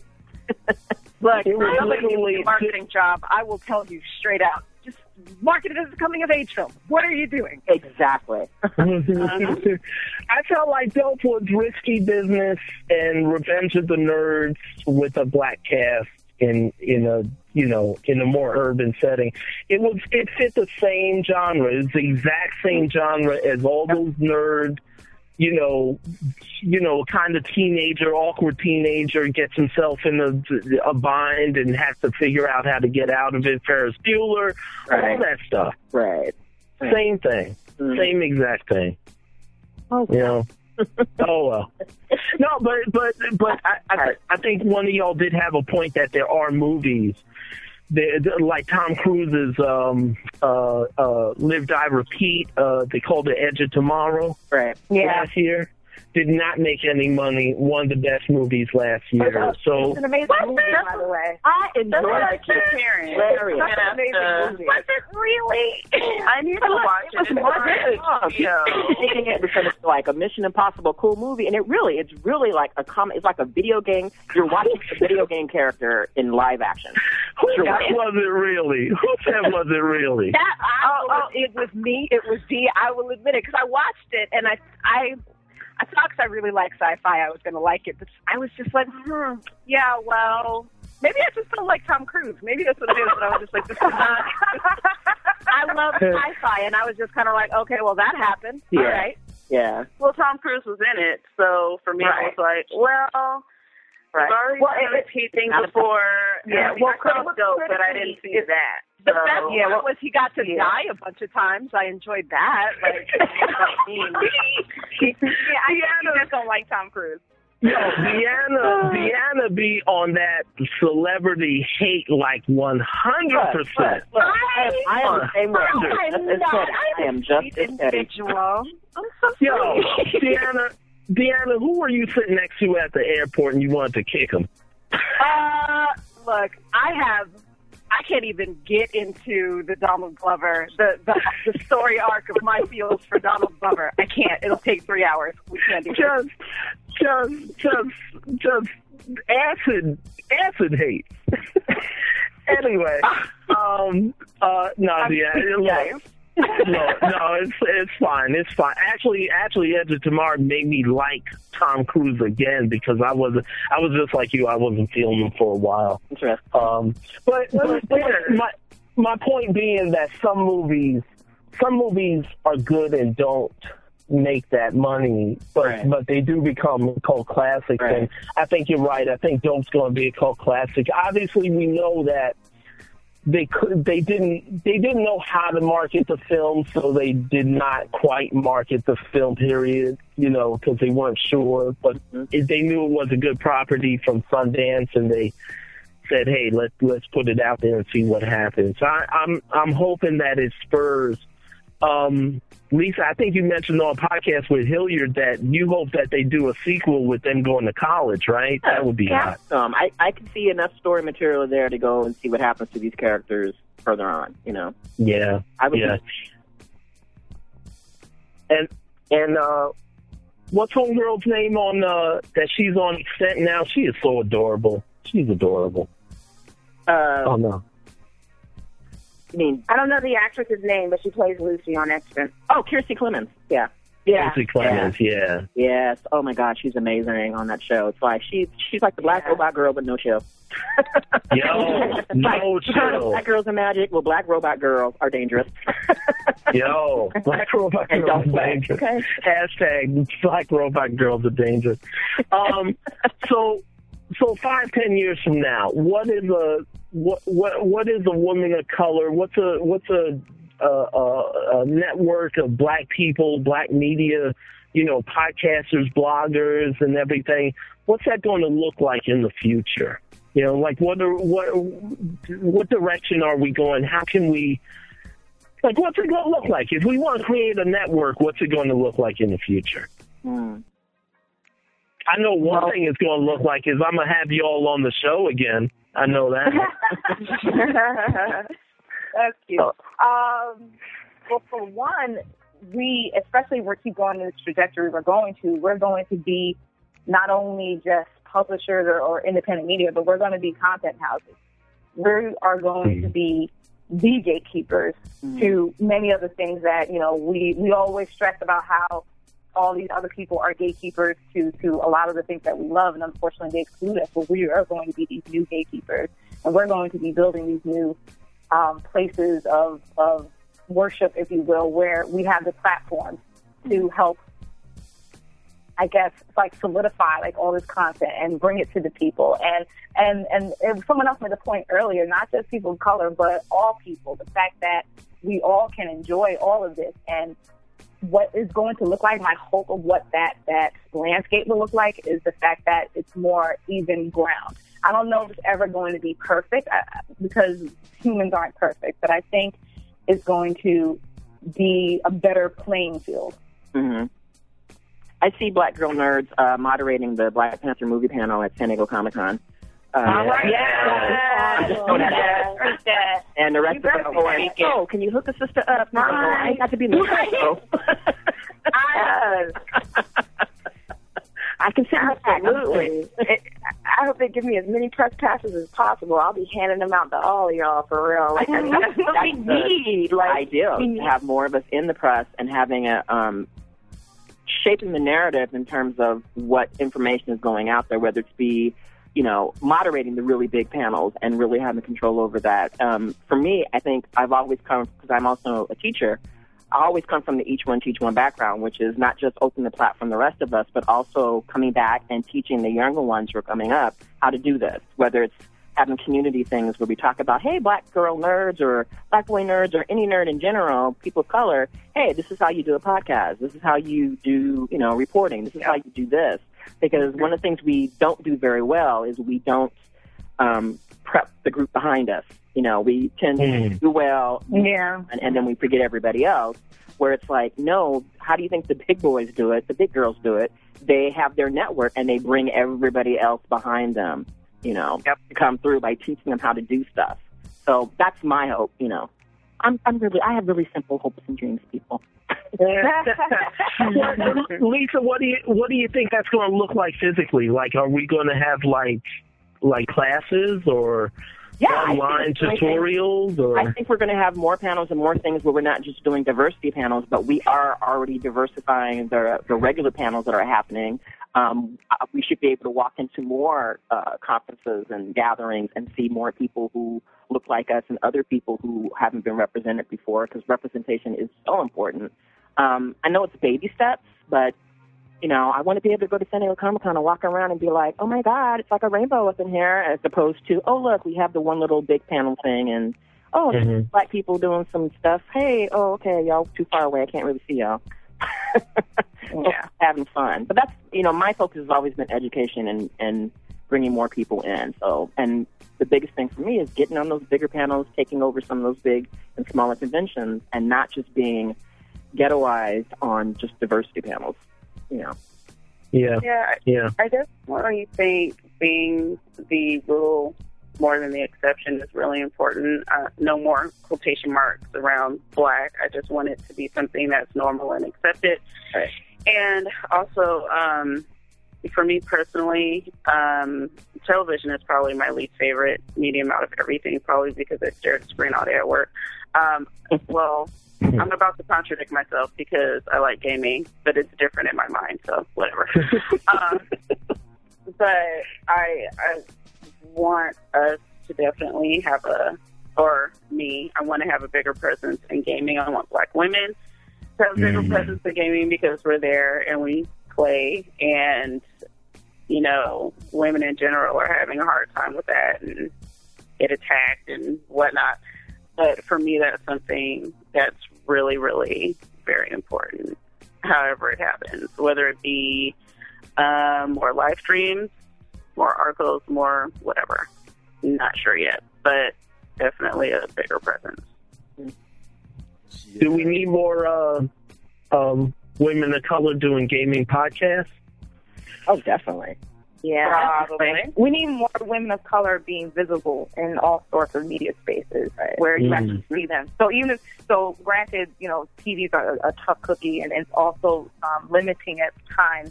We need to see more of that just on TV. You need to see that, yes, on podcasts. You also need to see that on your typical, like right now, there's some debates on, you need to just see us more readily in all sorts of media, whether it's I don't even want to say radio, but each one, things like that. Like, we got to be everywhere talking about this stuff. Right. And I guess you guys have a point that it like Lisa said, take one, teach one, and basically, I don't know, encourage somebody. Like DeAnna, you were talking about you started the podcast and then other people got encouraged and they started their podcast.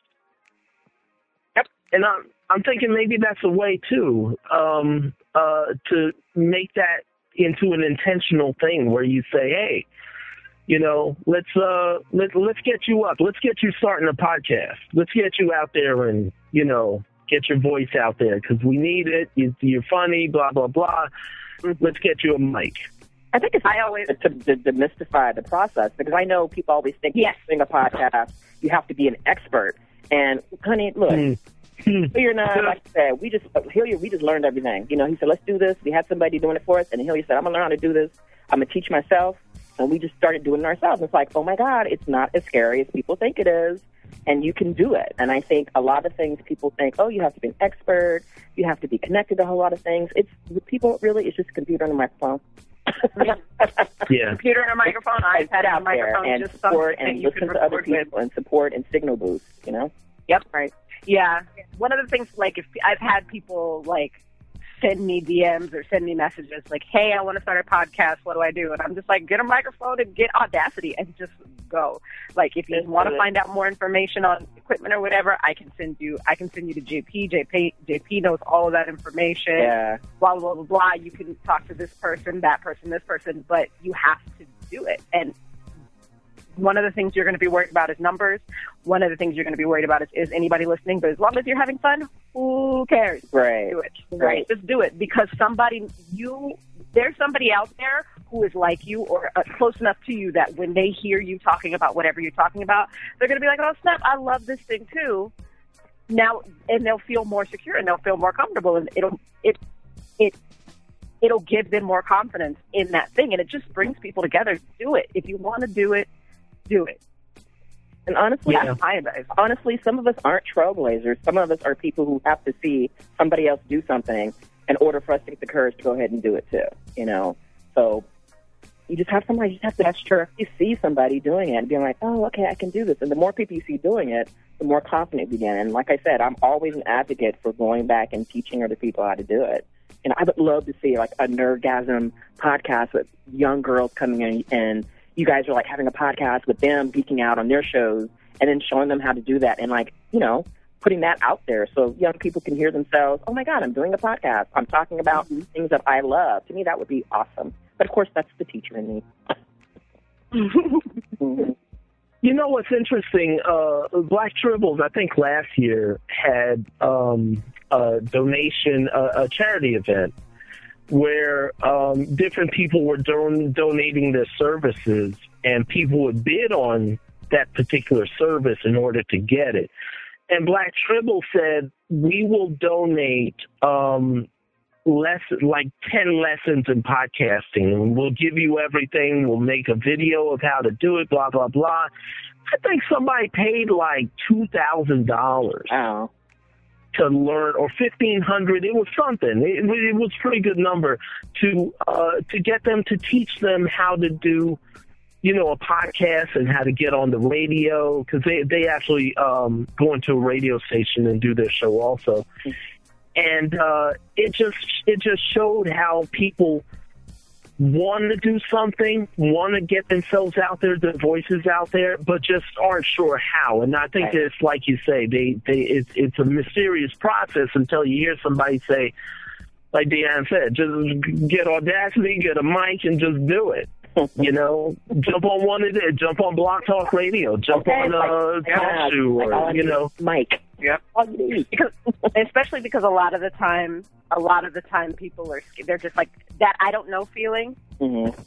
That kept me from doing a whole lot of stuff for a long time. Like, I didn't know that I could do panels at WizCon. And then somebody was like, yeah, you just here's the website, sign up for the things that you want. And I was like, oh, I didn't know this was okay. Yeah, it's like, oh, I thought you had to be some big, ginormous expert, somebody person, and you realize you have something to offer, and you can do it, you know? Right, exactly. Mm-hmm. That's where I think it is. You have to realize that you actually have something to offer. I'm a believer that everybody has a story and has something to offer the world as far as insight and stuff like that. And I think one of my things with podcasting was, am I going to sound like a fool? You know, it's just that. Am I going to sound like a fool? Once I was okay with that, with sounding like a fool, I was like, okay, yeah, I'm ready. Maybe my foolishness will make somebody laugh. And it took me being on social media. I think it probably took you guys being on social media to kind of break yourselves in there, and then after a while said, hey, you know, let me get my voice out there even more, you know. So yeah, I had a question about being proactive, but now I forgot it. It was something about how you guys, half of you guys have been using Periscope. I see a lot of Periscope videos.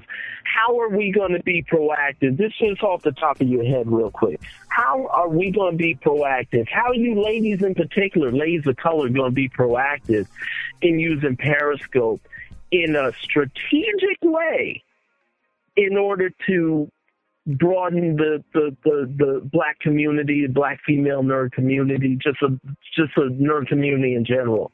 How do you think we're going to use that? This is just a question. I'm just stealing your ideas. That's all. At least you're honest. I'm honest. I try to be. 100. I started Periscope when I went to the Blogging While Brown conference back in June, and I had never even heard of Periscope, and I saw all these great bloggers who are already early adopters anyway. They're already on the cutting edge of tech using Periscope as if, like, where you been? So I started Periscoping then, and then I did Periscoping during San Diego Comic-Con. I don't have a strategy yet. I'm just using it as a resource to show people what I'm doing when I'm going to these events. And I love the fact that I'm seeing more people using it on social media, so it's great. Ashley just used it when she went to Monster Mania. They're Shift Sisters. So, yeah, I think it's a great tool because folks can actually be there by virtue of seeing this on an internet stream as opposed to, seeing pictures and stuff like that, which doesn't have the same effect. So I think it's great that Periscope is being used. I don't know what a strategy would be at this point. I'm still early in the game with Periscope, but I love the platform. I love that it's integrated by Twitter and owned by Twitter, so that way everybody that elects to follow me on Periscope can see it. And I'm glad to see more people in the Black nerd community using it. I think 3 Black Geeks, I saw them using it recently. Mm-hmm. So it's good to see more folks getting more familiar with the platform. And Jamie, I don't mean to put any of you on the spot because, like you say, the platform is new. We're just opening it up. We're just cracking it open, and I haven't even jumped on Periscope yet, so I got to do my little videos too. But the fact that it is new, I figured because I had you ladies who are intelligent and know how to work the media and stuff like that, I figured I'd throw it out there and do a little 30-second brainstorming. Yeah. And wonder if any of us have been thinking about it or Right. I'm excited that I'm going to use it to do goofy videos during Dragon Con. Sorry, guys, not using it for anything serious. I think as a resident tech person, I have to say, I think for now, as long as you're just using it and helping to build your audience with it, that's one strategic way that you are using it the right way. I mean, right. Honestly, at this stage, it's actually still too early to show the quote unquote right way to use Periscope. Periscope doesn't know how to use Periscope. It's still in the beta testing phase, if you will, the public beta. So I think right now you're just going to see a lot of experimentation. And just like Jamie said, I think it's more about just using it. Whenever you go to your events, use it. You don't have to use it the whole time, but you just show your face, show your interactions with, whether it's with other people at the con. Say, for instance, if you're at a Comic-Con, if you're interacting with a celebrity and they don't mind, do things like that and show some fun behind the scenes stuff. But like I said, really, all these live streaming platforms, they're still technically in their infancy. So just experiment and have fun. You're right, Tatiana, Grand Duchess of Tech. I feel so much more comfortable with you saying that, Tatiana, because it's just am I doing it right? Is it, I mean, that question comes up all the time, but it's just there's no, it's not like with Twitter, it's kind of a one main right way to use it, and people use it for different reasons, right. But there's, you know what I mean? But with Periscope and sadly Meerkat and the rest, there's really no one way right now. Yeah, it's so. That's what I was gonna say. It's a wild. It's like when YouTube first came out, and people don't know what the heck. What is YouTube? Right. And now it's I think half my stuff I'm looking for, I'm on YouTube. So, new technology, use the new media, and you make the rules. YouTube, Vine, Snapchat, like all of those things when they first come out, people were like, especially Vine, people are like 6-second videos, what are people going to do with this? But Vine is the most hilarious thing now because people can get quick jokes out and do quick videos and people get really creative with it. Right. I think every social media has had that complaint. What are we supposed to do with this? This is stupid. How are we going to say anything in 140 characters? We can't live without it. every new technology, good or bad, has gone through the stupid phase. When the iPad first came out, everyone, including myself, said, iPad, that's a stupid name. But look at it now. Right. Yeah. Yeah. Yeah, I remember when Twitter first came out, like I was on LiveJournal and I was like 140 characters and I'm not really talking to anybody and I can't have a conversation with like this group of people. This is the dumbest thing I've ever heard on. Now I'm on Twitter every day because I get news. They tell me about the TV shows that are coming back on. Half the time I'm just joking around with my friends. Like it's become like a big old internet block party and I didn't even realize you could do that in the beginning. One of the greatest discoveries of my life is a hashtag. Isn't it the best? It's the best. Well, when I first got on Twitter, I thought, this was my ignorance. I thought hashtags were previously created and you just had to find a site that had the hashtag glossary. Oh, and I had no idea that you could just make it. Oh, that's cute. Oh, no. Yeah, that's That's Geek Soul Brothers' secret. I want to go back and hug you at that time. Just like that, baby. It's okay. It wasn't that long ago. Oh, no. Was it like last week? No, not last week. Of course not. No, because last week it's just between me and you, I promise. It was last week. That's the truth. It's okay. Hey, don't repeat that story, yo. Don't repeat that story. I'm sending you a hug from the future, though, just so you know. I'm sending you a hug from the future. My phone just buzzed. I received it. Yeah, but I had no idea, and now I went through my Twitter addiction phase. Now I think I'm in control. I'm not on it 24 hours a day, but like Tatiana said, all of these are new, and we're discovering them. But I want to see the Black community, and especially Black nerd community, have a vision about these things and have a vision about the course that we're taking and about the fight for being comfortable in who we are. Like, we're comfortable, right?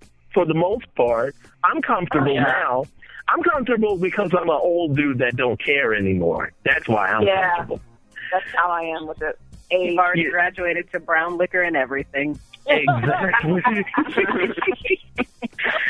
Exactly. But for those of us out there that aren't comfortable and just creating this, I don't know, this community, and not only creating the community, but how do you create it and how do you promote it so that's visible in order to let, like you say, these younger generations say, oh, I'm like that. I'm comfortable. I'm okay with myself now because I see that they're okay with themselves.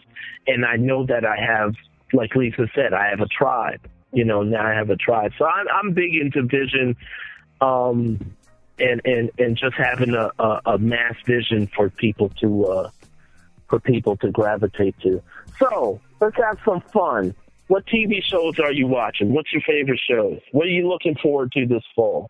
Well, Flash. I'm looking forward to Flash. Not even to Wally West, just Flash.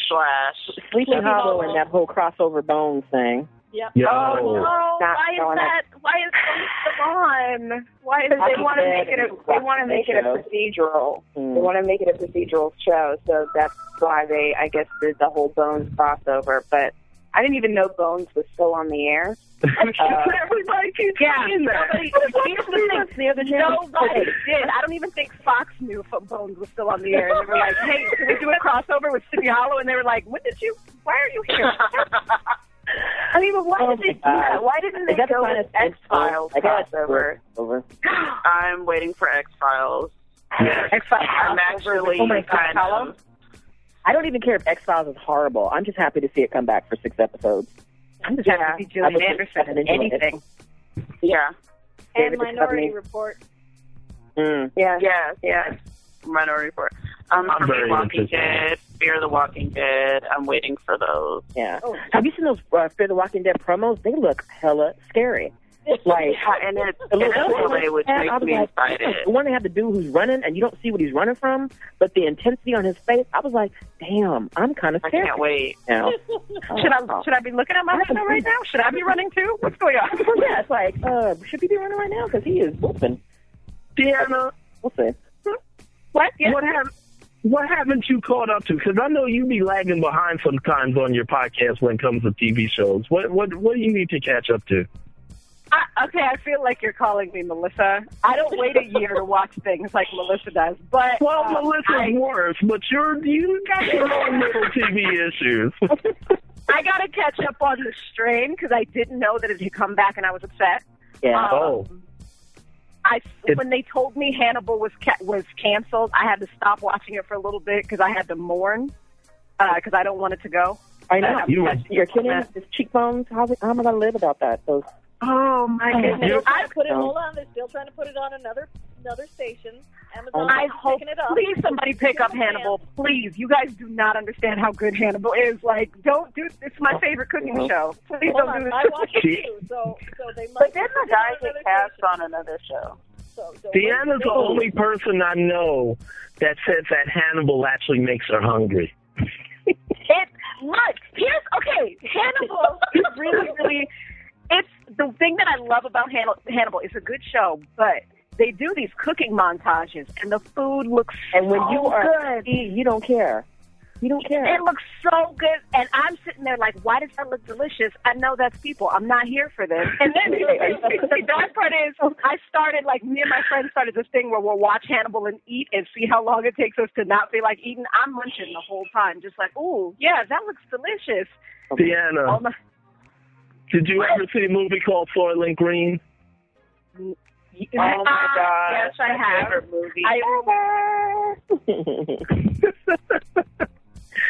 All that Hannibal food is people. Mm-hmm. What else are you guys looking forward to? Any books, anime, comics, anything? How to Get Away with Murder. Oh. Yeah. Oh, yeah. Season 2. I'm looking forward as far as TV shows go. Legends of Tomorrow. I'm looking forward to a lot of the Netflix shows that are going to drop. So the Luke Cage series that's coming up, Jessica Jones, Defenders, and then Minority Report, which I plan to live tweet. But those are some of the shows that I'm looking forward to. And as far as comics that are dropping, the Marvel Ultimate series with Black Panther and Monica Rambeau. There's also Bitch Planet, which is current, that I look forward to each and every month when that comes out. It's so amazing. I heard that was good. Yeah, and then there's going to be a new Black Panther comic that's going to be I'm looking Alan Gray. That I'm looking forward to that. Like, okay. Yeah. Slade and his daughter. Yeah, and Milestone 2.0. Yeah. Look forward to seeing what they will bring, because they're going to launch the old comics, and then also they're going to have new series too. So that'll be exciting for the comic geeks out there listening. Yeah, definitely. Well, for me, I mean, besides being Mary Jane, I love that show. I like that show too. This is a dude that watches Mary Jane. For real. Really good. I just haven't had a chance. To me, I think it gets, it's on BET, so I know there's issue with that for some people, but for me, it's on par with anything else out there, and I love it. So it's more realistic to me than the other stuff that I was watching. But the thing that I'm most excited about, especially in October, is video games that are coming out. Halo, Assassin's Creed, and I think the Tom Clancy one is coming out. One of the Tom Clancy ones. There's 2 titles coming out in the next 6 months. But oh my God, I think I know. The one with Angela Bassett, I think it's I want to call it Rainbow Six, but I don't think it's Rainbow Six, or it might be Rainbow Six is the one with Angela Bassett, but he also has that other one, the futuristic. Yeah, that comes out March 8th next year. Yeah, that one looks really good. Mm-hmm. The Division, I want to say. There we go. Something like that, yeah. So both of those, but definitely October is going to be a month for me where I probably won't be watching much of anything because I'll be too busy playing. So, and hopefully live streaming that. And October's got some Comic-Cons. Yeah, who's going? Dragon Con looks like it's turning into Black Dragon Con. Who's going? I'm going. I'll be there. Yeah. I wish. Yeah. It's all right. I might have to make it. The Black Geeks are going. I think Black Tribbles, Black Astronauts. I'll be looking for the hashtags with you guys on the things that you're watching, and I will just live virtually to your Twitter. Well, I hope to make it. All right, we're closing down. You guys want to add anything? Anything? You want to mention anything? Any topic or anything that I didn't kind of cover that you kind of thought of during the show? Oh, we've actually covered a lot of stuff. Yep. We did. I tried to. One last question going around the table. Let me see if I can remember it. What apocalypse do you think you would not survive? Let me see if I can remember. The zombie apocalypse, robot apocalypse, alien apocalypse, vampire apocalypse, or the Smurf apocalypse? Smurf. What was the second one? Hold on. Robot apocalypse. Who said robot? Okay. No, she asked which one the second one was. I'm on the side of the robots, so I'm going to make it for that one. I'm just going to walk up some stairs when the robots come, because they can't walk up no stairs. Have you seen that the 4-legged walking robot that they made? It can walk upstairs now, and it can walk on ice and stuff. And I'm just like, I'm going to be friends with them because I want to live. Sorry, you guys. Oh, no, they got the walking 4-legged ones now. Okay, well, we're doomed. Again, zombie, robot, alien, vampire, or Smurf? I can't make it through the Smurf. I'll make it through vampire and everything else. I don't want any little things ever near me. Ever. Probably. You listen to stuff and it's like, really? The grandpa and it's Smurfs, really? Yes. I know how to kill every other thing that you just mentioned. I have strategies for all of that. And as much as I've watched like Doomsday Preppers and stuff, I don't have any contingency plans for Smurfs. So that's probably what it's going to be. Although, given enough time, I think I could be ready. Like Gargamel trying for 20 years to eat those Smurfs and could not do it. And wasn't he a wizard? If magic can't kill Smurfs. Asriel kept getting in the way. Nah, I'm going to go with Smurf Apocalypse, so I have no idea how them things die. See? They're very hard to kill, and somebody said the singing would drive them to suicide. Oh, yeah. La la la la la. And they have the dance of the 99 Smurfs that are going to do their little hoodoo, and then a bloom will come, and then more will come, and it'll be a nightmare. Yeah. That sounds scary. I'm not here for that, you guys. That sounds scary. All right. You know what? It's about that time. Ladies, I thank you so much. I'm going to go around the table. You guys throw out your podcasts, of course, and your sites and social media and all that. Lisa, let me start with you. Yeah, you can find me on Twitter with just my name. I'm also a staff writer for Bitch Flicks that does the film criticism reviews with the feminist slant, and of course, Screenwriters Rant Room. You can find us on Stitcher, iTunes, I think that's about it. I'm always writing. You can look for my work on my short stories, science fiction and stuff. I have a story up on Uncanny Magazine right now, 3 Voices. I'm there. I'm always there. Or you can find me hiding in the hashtags. Saturday Night Sci-Fi, Friday Night Horror, 80s live tweets. Yeah. Mm-hmm. Awesome. Tatiana? Uh-oh. Uh-oh. Did we lose Tatiana? King George, the Grand Duchess attack? The Great Dutch as a... Uh-oh. Oh. Well, she'll see. We'll see. Maybe she had a phone call she had to take. DeAnna. Please have that. You can find the Nerdgasm Noir podcast on nerdgasmnoir.net. You can also find us on Twitter at Nerdgasm Noir. JP is actually doing Anime Squeeze on Thursday, so if you're an anime fan, you might want to check out what she's watching. You can find... Did somebody just squeak? Oh, sorry. I just said yay. I didn't think it was that loud.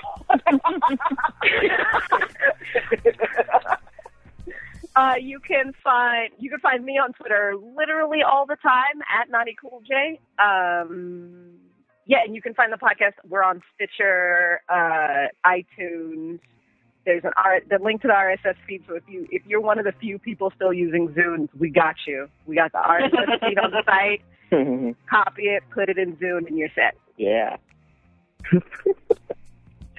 Thanks, D. Llana, where can you find you? All right. For the Blurred Honors podcast, you can find us on Twitter at Blurred Nerd and on Facebook. Podcast is available on iTunes, Stitcher, and Lipson. Also, check out thenerdelement.com, where we have a whole host of podcasts. You can just click the Podcast Empire link, and we are on all forms of social media. Awesome. Tatiana, did we get Tatiana back? No.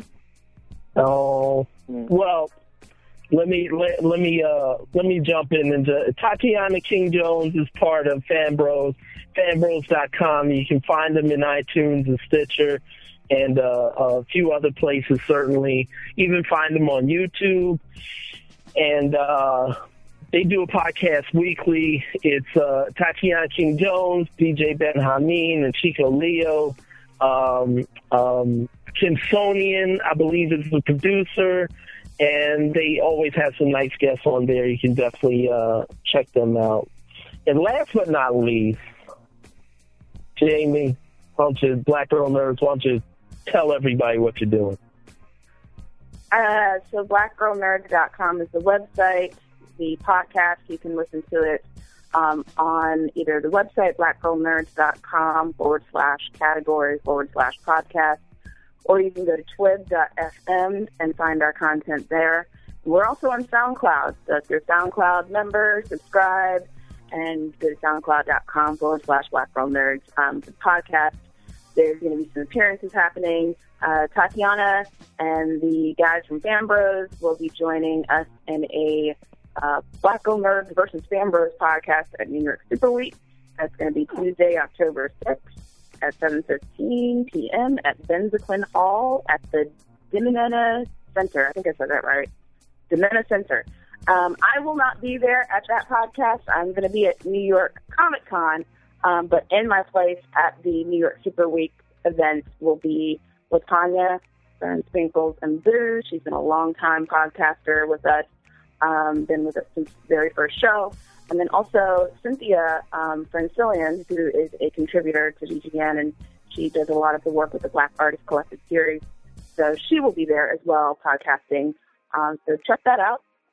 And in addition to New York Comic Con, I'll also be at Dragon Con, and it's September. Super excited about that. First time at both cons, actually.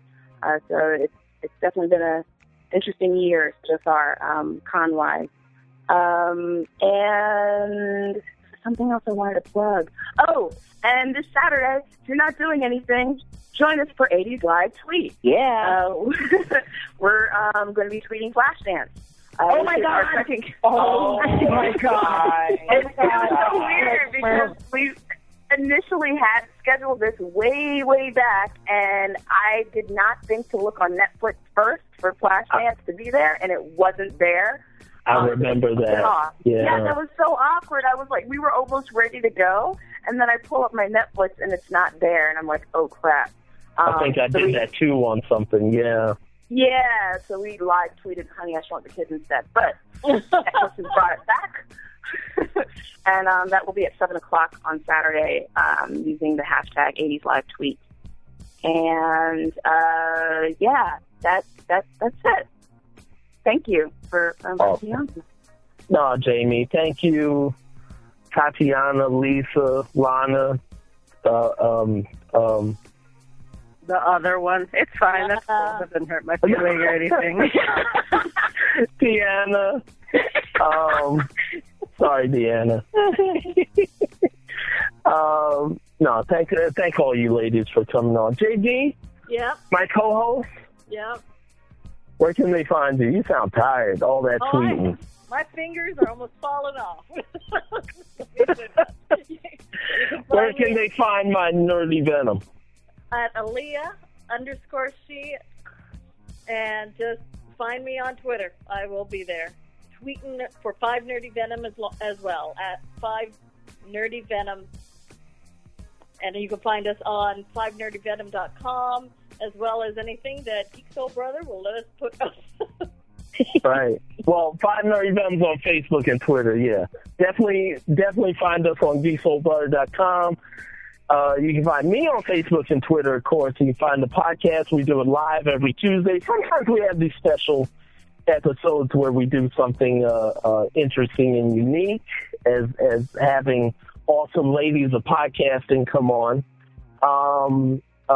You can definitely find us everywhere. And if you want to join the show, hit us up. Hit us up, geeksoulbrother@gmail.com. Definitely, give us some feedback. That's all. We just need feedback and want to hear what you guys think. But other than that, thank you, ladies. Thanks for. I thought these 2 hours would go by pretty quick, and they did, and I appreciate it. I hope to have you all on again, either in a group or individual. I don't care, but anytime you guys want to come on, even on a regular Tuesdays live show, just call up. Actually, DeAnna, we're going to one day break into your podcast. You're going to get a call on Skype. We've been saying that we're going to do a Versus show for how long now? But we still ain't stepped up, so we're waiting. We didn't step up. We didn't step up. No. No. We came on your show. You ain't been over to us yet, so come on if you're coming. You've been told. We got that porch light on. Don't worry about it. I'll have Soul Brother sneak attack you guys. Hey, you definitely won't see it coming. Got a nice sci-fi movie for tomorrow. Their movie tomorrow? This is actually Toby One stepping in. It seems like we have lost Geek Soul Brother. He ran 2 hours. He got skirt. He got skirt. That's what it is. He got to run. He ran and pushed me through the doors. I'm just gonna ignite my lightsaber and block every blow that comes. He's pulling me back. I think he's back on. Time limit on his phone. Thank you, Toby Wan, for stepping in. The missing Nerdy Venom, the one that I would have loved hosting the show, because I said to myself, how am I a dude going to be hosting this Ladies of Podcasting show? I would love if Illuminous could do it, but she wasn't available tonight. But somehow she sent me a text at the same time my phone quit, so I'm going to blame her for that. But otherwise, thank you, ladies. Thank you again. As I was saying, come on the show anytime. Anytime you guys want to call up and just if we're talking about something, that'd be great. But I really appreciate it. And I'm going to put this show up as soon as I can. I'll put it up this weekend for all of our listeners to check out. So thanks again. Hope you had a good time. Yeah. All right. Yeah, it was great meeting you guys. Thank you. Yeah. I know your voices now. Good night, everybody. Bye. Good night, ladies. Bye. Night, you guys. Good night. And to everybody out there, hope you enjoyed the show. Again, listen to Geek Soul Brother and listen to all these other podcasts, and I'm sure you'll have a good time. Talk to y'all later. All right. Peace. Ciao, ciao.